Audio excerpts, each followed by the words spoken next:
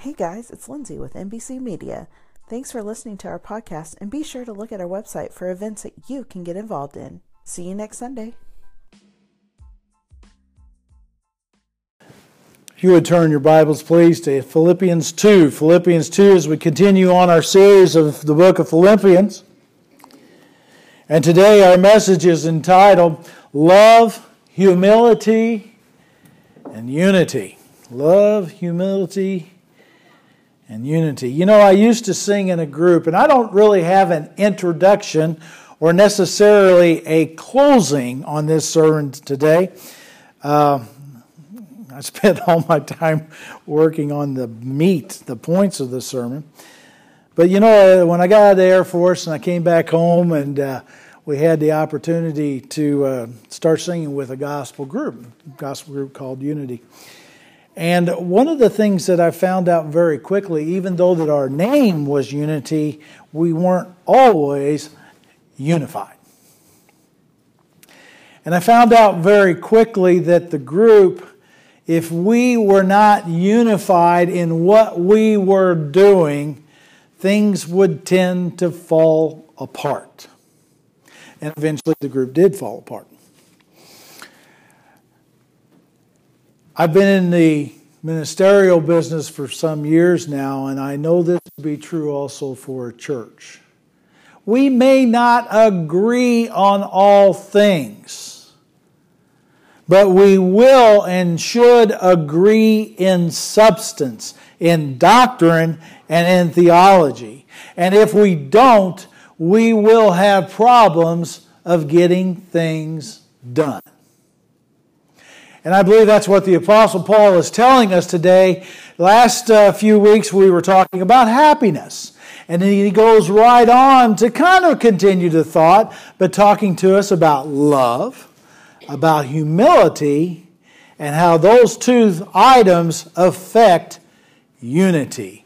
So follow along as I read these verses 1 through 11, and then we'll kind of break those apart as we go along. So if there's any encouragement in Christ, any comfort from love, any participation in the Spirit, any affection and sympathy, complete my joy by being of the same mind, having the same love, being in full accord and of one mind.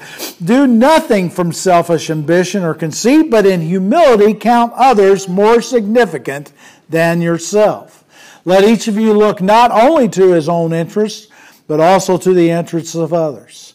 Have this mind among yourselves, which is yours in Christ Jesus, who though he was in the form of God, did not count equality with God a thing to be grasped. But emptied himself by taking the form of a servant, being born in the likeness of men. And being found in human form, he humbled himself by becoming obedient to the point of death, even death on a cross. Therefore God has highly exalted him and bestowed on him the name that is above every name, so that at the name of Jesus every knee should bow in heaven and on earth and under the earth, and every tongue confess that Jesus Christ is Lord, to the glory of God and the Father. Let's pray. Heavenly Father, Lord, I love you. I thank you so much for this opportunity that you've given me to preach this message that you laid upon my heart. Lord, may it fall upon the ears and hearts that are listening. Most of all, Lord, may you impress upon us the need for love, for humility in our own lives, and through those, as we grasp those items, we gain unity. Bless the reading of your word. In precious name I pray. Amen. So we're going to look at the first point, having the same mind, focusing on verses 1 through 4. Verses 1 through 4. Now I'm going to be honest with you, these verses are kind of challenging.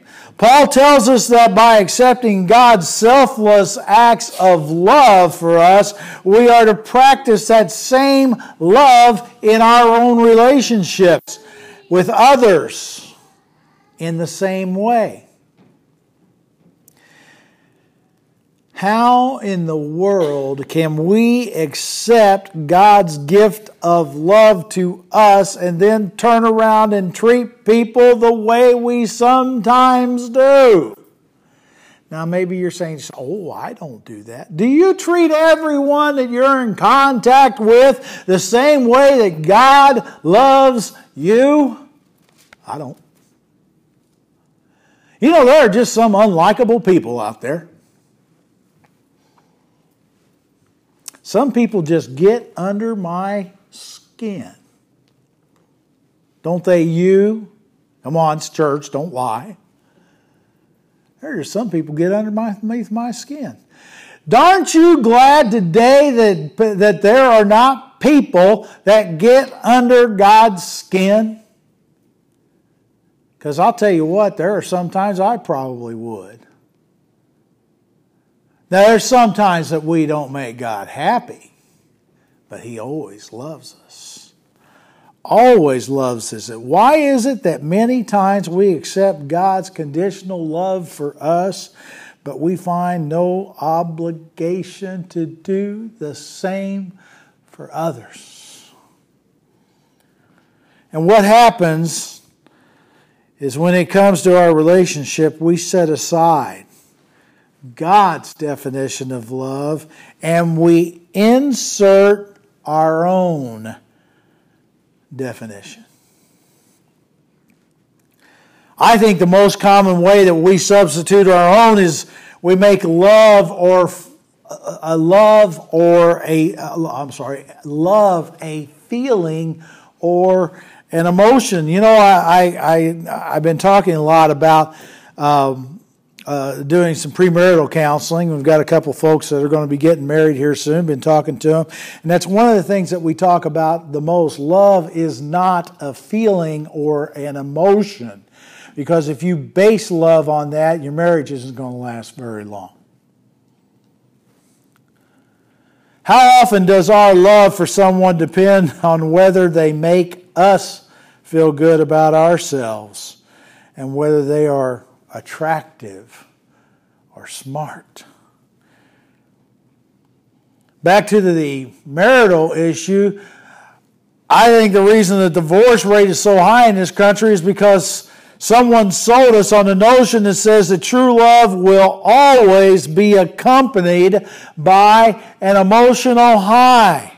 And once that goes away, well, then it's time to go get packing. You don't believe me? Still, close to 50% of all marriages in the United States end in divorce. And I firmly believe it's because we don't know how to love each other. We don't even know how to like each other very much. How can you learn to love your spouse, that person that you married? You don't like them. Or if you don't like a lot of the things they do. How in the world can we have a church that says we love each other when we don't like the person sitting on the other side of the aisle? Now, okay, I'm not sure that happens here, but I've sure been in churches like that. I've told you before, I can remember being staff at a church where a person on that side of the church hadn't talked to a person on this side of the church in years. And when it all came down to it, they couldn't even remember why they were mad at each other. And then they wondered why the church wasn't doing an awful lot spiritually. Now, we'll talk about unity here in a minute, but I mean, this is the beginning of it. Without love, there's no unity, right?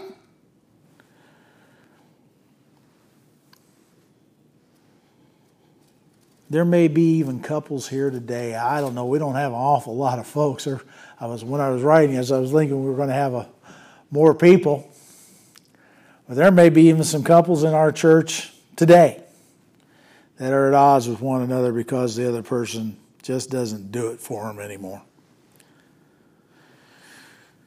What if God's love were that way? What if God's love were based on emotional feelings for us?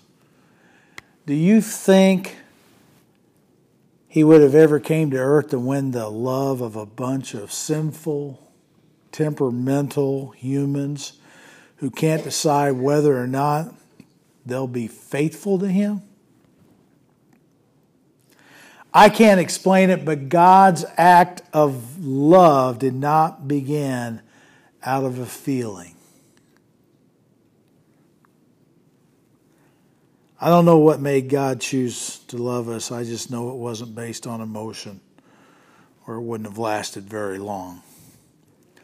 Let's look at our next point, withholding love. Withholding love. There's another way that we warp the true definition of love. And this one really concerns me because it's really subtle.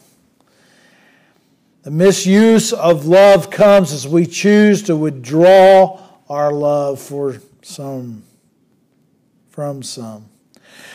There are a lot of people here who are feeling pretty good about themselves right now because you are a very loving person to those whom you've chose to love.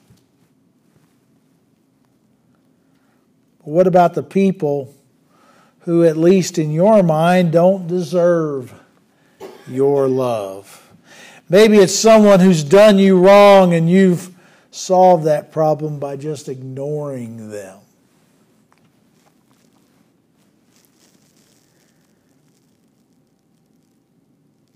I may be talking to some of the people in this room right now. I don't know. Maybe you'll go out of your way to avoid some person, or some person, maybe in this room you'll go out of their way to avoid them because of what that person has done to them sometime in the past. As I kind of talked about earlier, that the person on this side of the room, and it was a much bigger room than this one, but the certain person on this side of the room hadn't talked to this person on this side of the room because of something happening a long time ago and they don't even remember what it was. And we justify it because they deserved it. They hurt me. Friends, I'm going to give you a little secret. And I've shared this with some other people. You ready? Get over it. There's no place in the body of Christ for people who have grudges against each other. Get over it.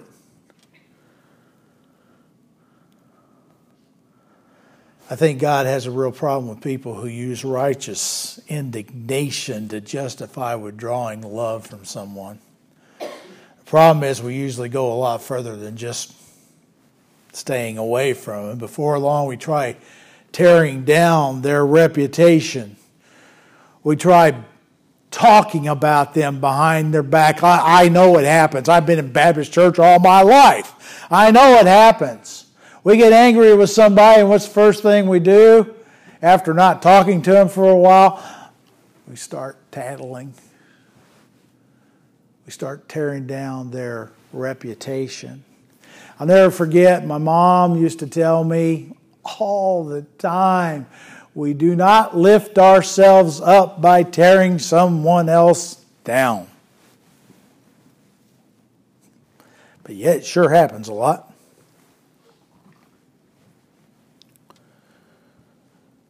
Paul says in 1 Corinthians 13:13, remember that's the love chapter, right? He says, so now faith, hope, and love abide, these three. But the greatest of these is love.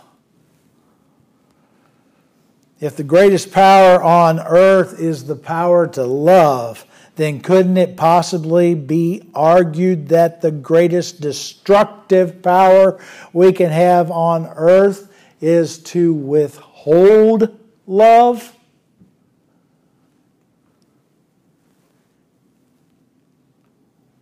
I am a firm believer that the reason that many churches close their doors, it's not because of finances. It's not because of low attendance. Well, it probably is because of low attendance, because people who walk in the door can tell real quickly that there's people that don't love each other. The lack of love, in my opinion, and in others, books, things that I've read, is the main cause that churches close their doors. Can't get along with each other. I found this little illustration that I wanted to read to you. It's called Pursuing a Princess. The great Dutch philosopher Soren Kierkegaard. I have no idea. I've messed it all up. Illustrates the passage we just read with a story about a prince in search for a future queen. One day while the prince was running an errand in a local village for his father, he passed through a poor section of the city. And as he was passing through, he happened to see a beautiful young maiden. She was poor and lower class, but she was absolutely beautiful. After passing through the village several times, he found he was falling in love with her. But he had a problem. How would he go about winning her hand in marriage? He could simply order her to marry him, but he wasn't just seeking a queen. He was seeking a soulmate. If he coerced her to love him, he would never know if she really loved him for who he was or just because of the splendor of his wealth. So the prince came up with another solution. He took off his kingly robe and put on a garb of a peasant. He moved into the village and began to live among the people. He shared their interests and their concerns, and he talked their language.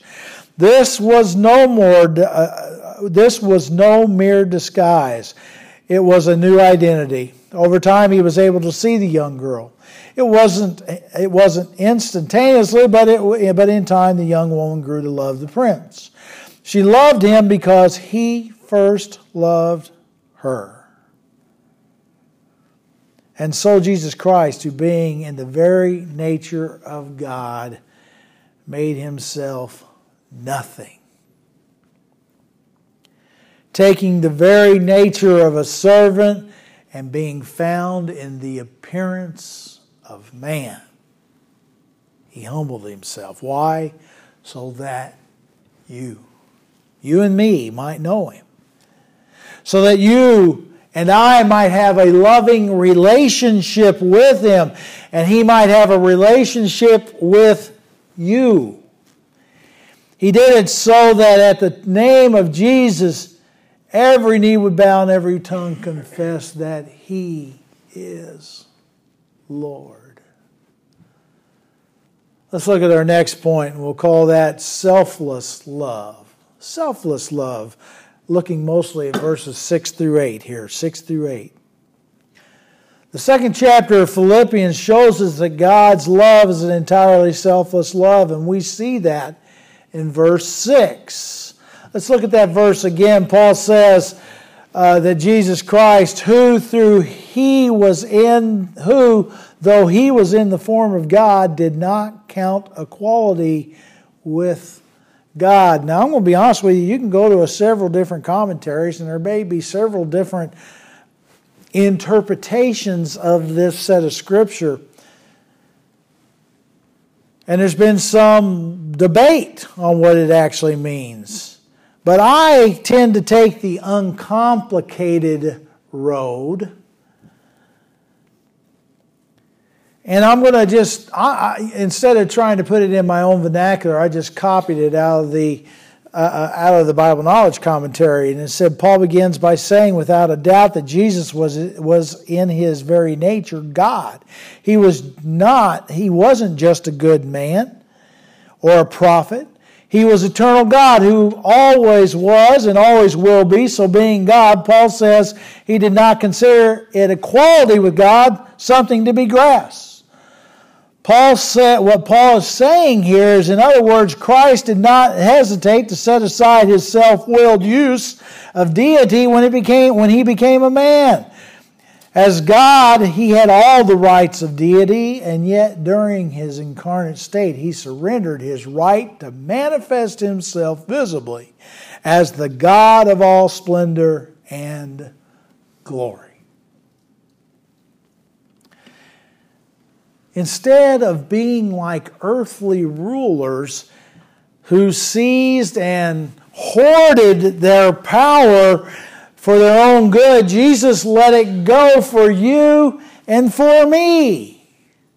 Yeah, he was still God. He was fully God, but yes, he was fully man. And he felt all the same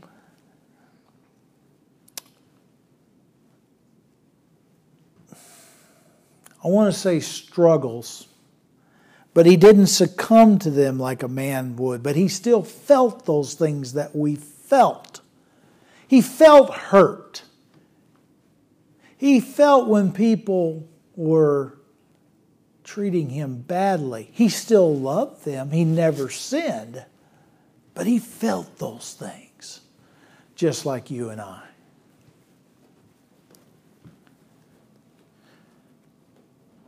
Now look at verse 7.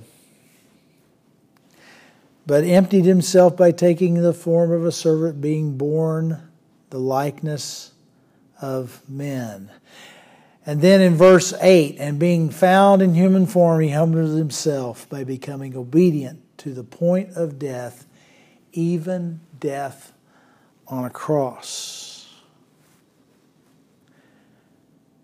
I believe that this is the foundation to understanding true love. God gave it all up for us. He chose not to stay into heaven, but to come down to earth, not as a ruling factor, but as a Savior and a servant. He chose to willingly give up his power so that we might share in a love relationship with him. And I like what it says there at the very end of verse 8, where it says, to the point of death, even death on a cross. Paul here is emphasizing that one of the most horrific ways to die at that time was to be hanged on a cross. The cross was reserved for the worst of the offenders. And yet Christ chose to die that horrific death for you and I, showing us how much he really loved us.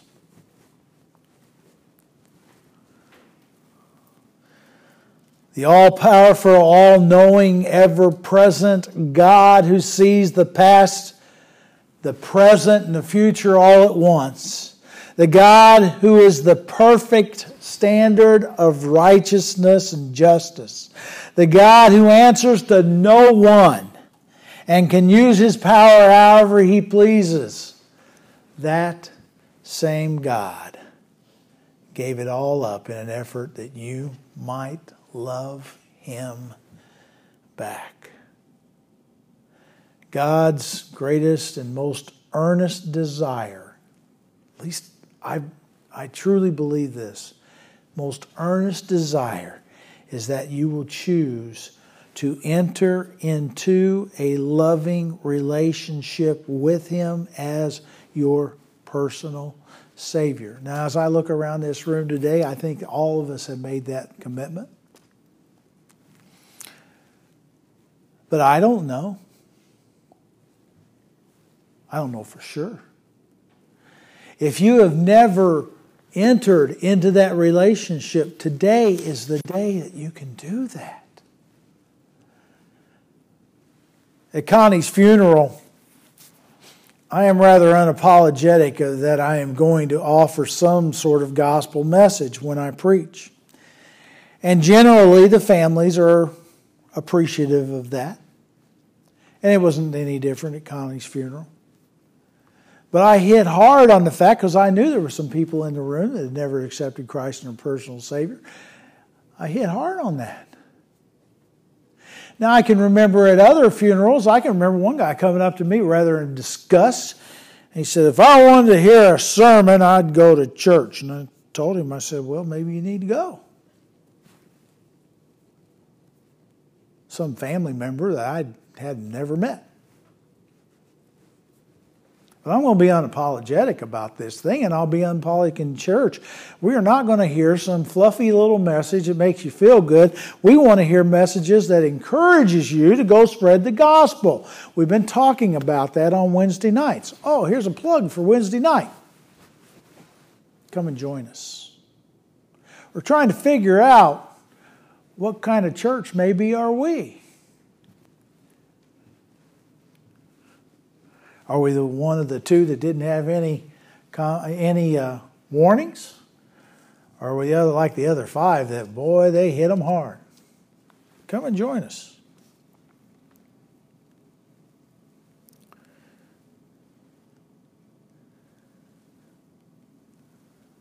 I read about this. I used to get these these comic books. And my family didn't like the standard Iron Man, Batman, Superman kind of comic books. And I didn't have any money to buy them. But back then, when I was a kid, there used to be these comic books out written by different evangelists. And I can remember Tony Campolo. You've heard that name before, out in New York. Now, I'll tell you what, there's not everything I agree with Tony Campolo about, but this one I think is pretty good, and I think it's a good testimony to us. Tony Campolo tells about a story of a New York City pastor who chose to take a funeral that no other minister would take. The man who died was a homosexual and died of AIDS. The minister agreed to do the funeral. When he got to the graveside, he discovered an audience of 30 homosexual men. He conducted the funeral, and when he finished, he motioned for everyone to be dismissed, but no one moved. So he turned back to the crowd of men and said, "Is there anything else I can do for you?" And one of them said, "Yeah, they usually read the 23rd Psalm at these things. You didn't read the 23rd Psalm. Could you please read it?" So he read the 23rd Psalm. Then another man said, "There's something in the Bible about nothing separating us from the love of God. Can you read it?" And so the man read the 8th chapter of Romans that said nothing can separate us from the love of God. And for about an hour, the men asked the pastor to read from the Bible.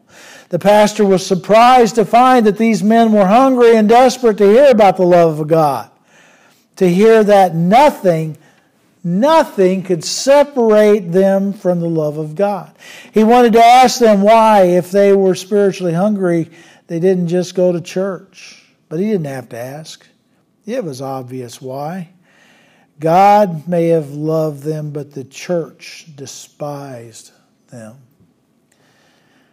The church has become so good at pronouncing condemnation to those who have done nothing wrong that those who need God the most never hear the message of God.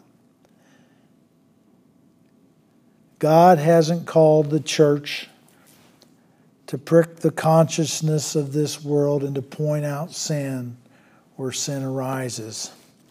Absolutely so. But the problem is that we think we do that best through judgment and condemnation. But nowhere does God grant us the power to condemn. He only grants us the power to love. Love has a far greater power to change the world than condemnation. Friend, where are we? Where are we at Memorial Baptist Church? Are we willing to love the individual? I'm not saying we love the sinful act that they're in, but I'm saying, can we love the individual enough to let God speak to them about their sin and not us? You want to know why so many churches are losing folks? Because they can't accept the sinful person. We just want people in our churches that are like us. And what are we? We're flawed, sinful human beings. It's just we don't have the same type of sins that others have. We can overlook our own. We can overlook our own sins. But boy, you bring somebody in here that's got something really going on in their life, and immediately we condemn. Friends, we really need to start opening our doors to people who have sin in their lives.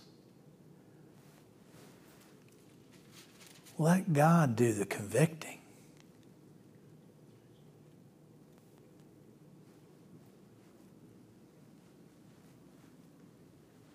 I started looking at this earlier in the week, and I was reading about that, and it really hit me. Sometimes I can be condemning, but I'm really trying to change my attitude. Again, it's not that I am going to accept a sinful nature, and I don't care what kind of sinful nature that is. But I'm not in the business of judging someone, although sometimes I have. That's God's business. We're in the business. We should be in the business of sharing the gospel to whomever. To whomever.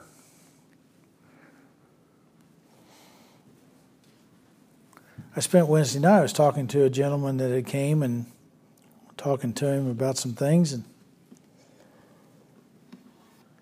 he's younger. And I'm so thankful that there are people out there that are willing to look past the outer core of a person and look at the heart of a person to present the gospel to them. Are we willing to do that today?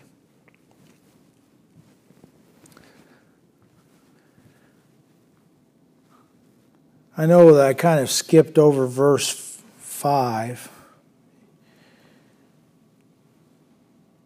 But you can look at that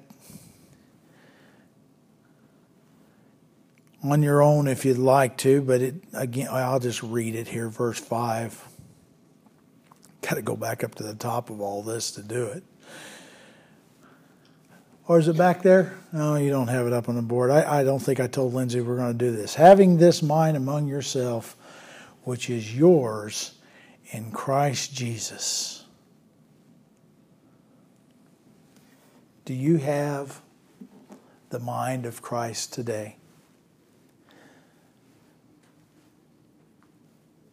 Is His thoughts your thoughts today? Or is there something totally different? It wasn't Blackaby, I don't remember, but anyway, we did a study. Not here, at another church I was in. It was called The Mind of Christ. And at the end, it just challenged us. Challenged us to have the mind of Christ. Is that what you have today? Let's close in prayer as we prepare ourselves for this invitation time. Heavenly Father, Lord, I love you. I thank you again for this opportunity to preach this word. Lord, do we have the love? Do we have the humility to make unity amongst us? Guide us in this time of invitation. In your precious name I pray. Amen. Stand with me as we sing.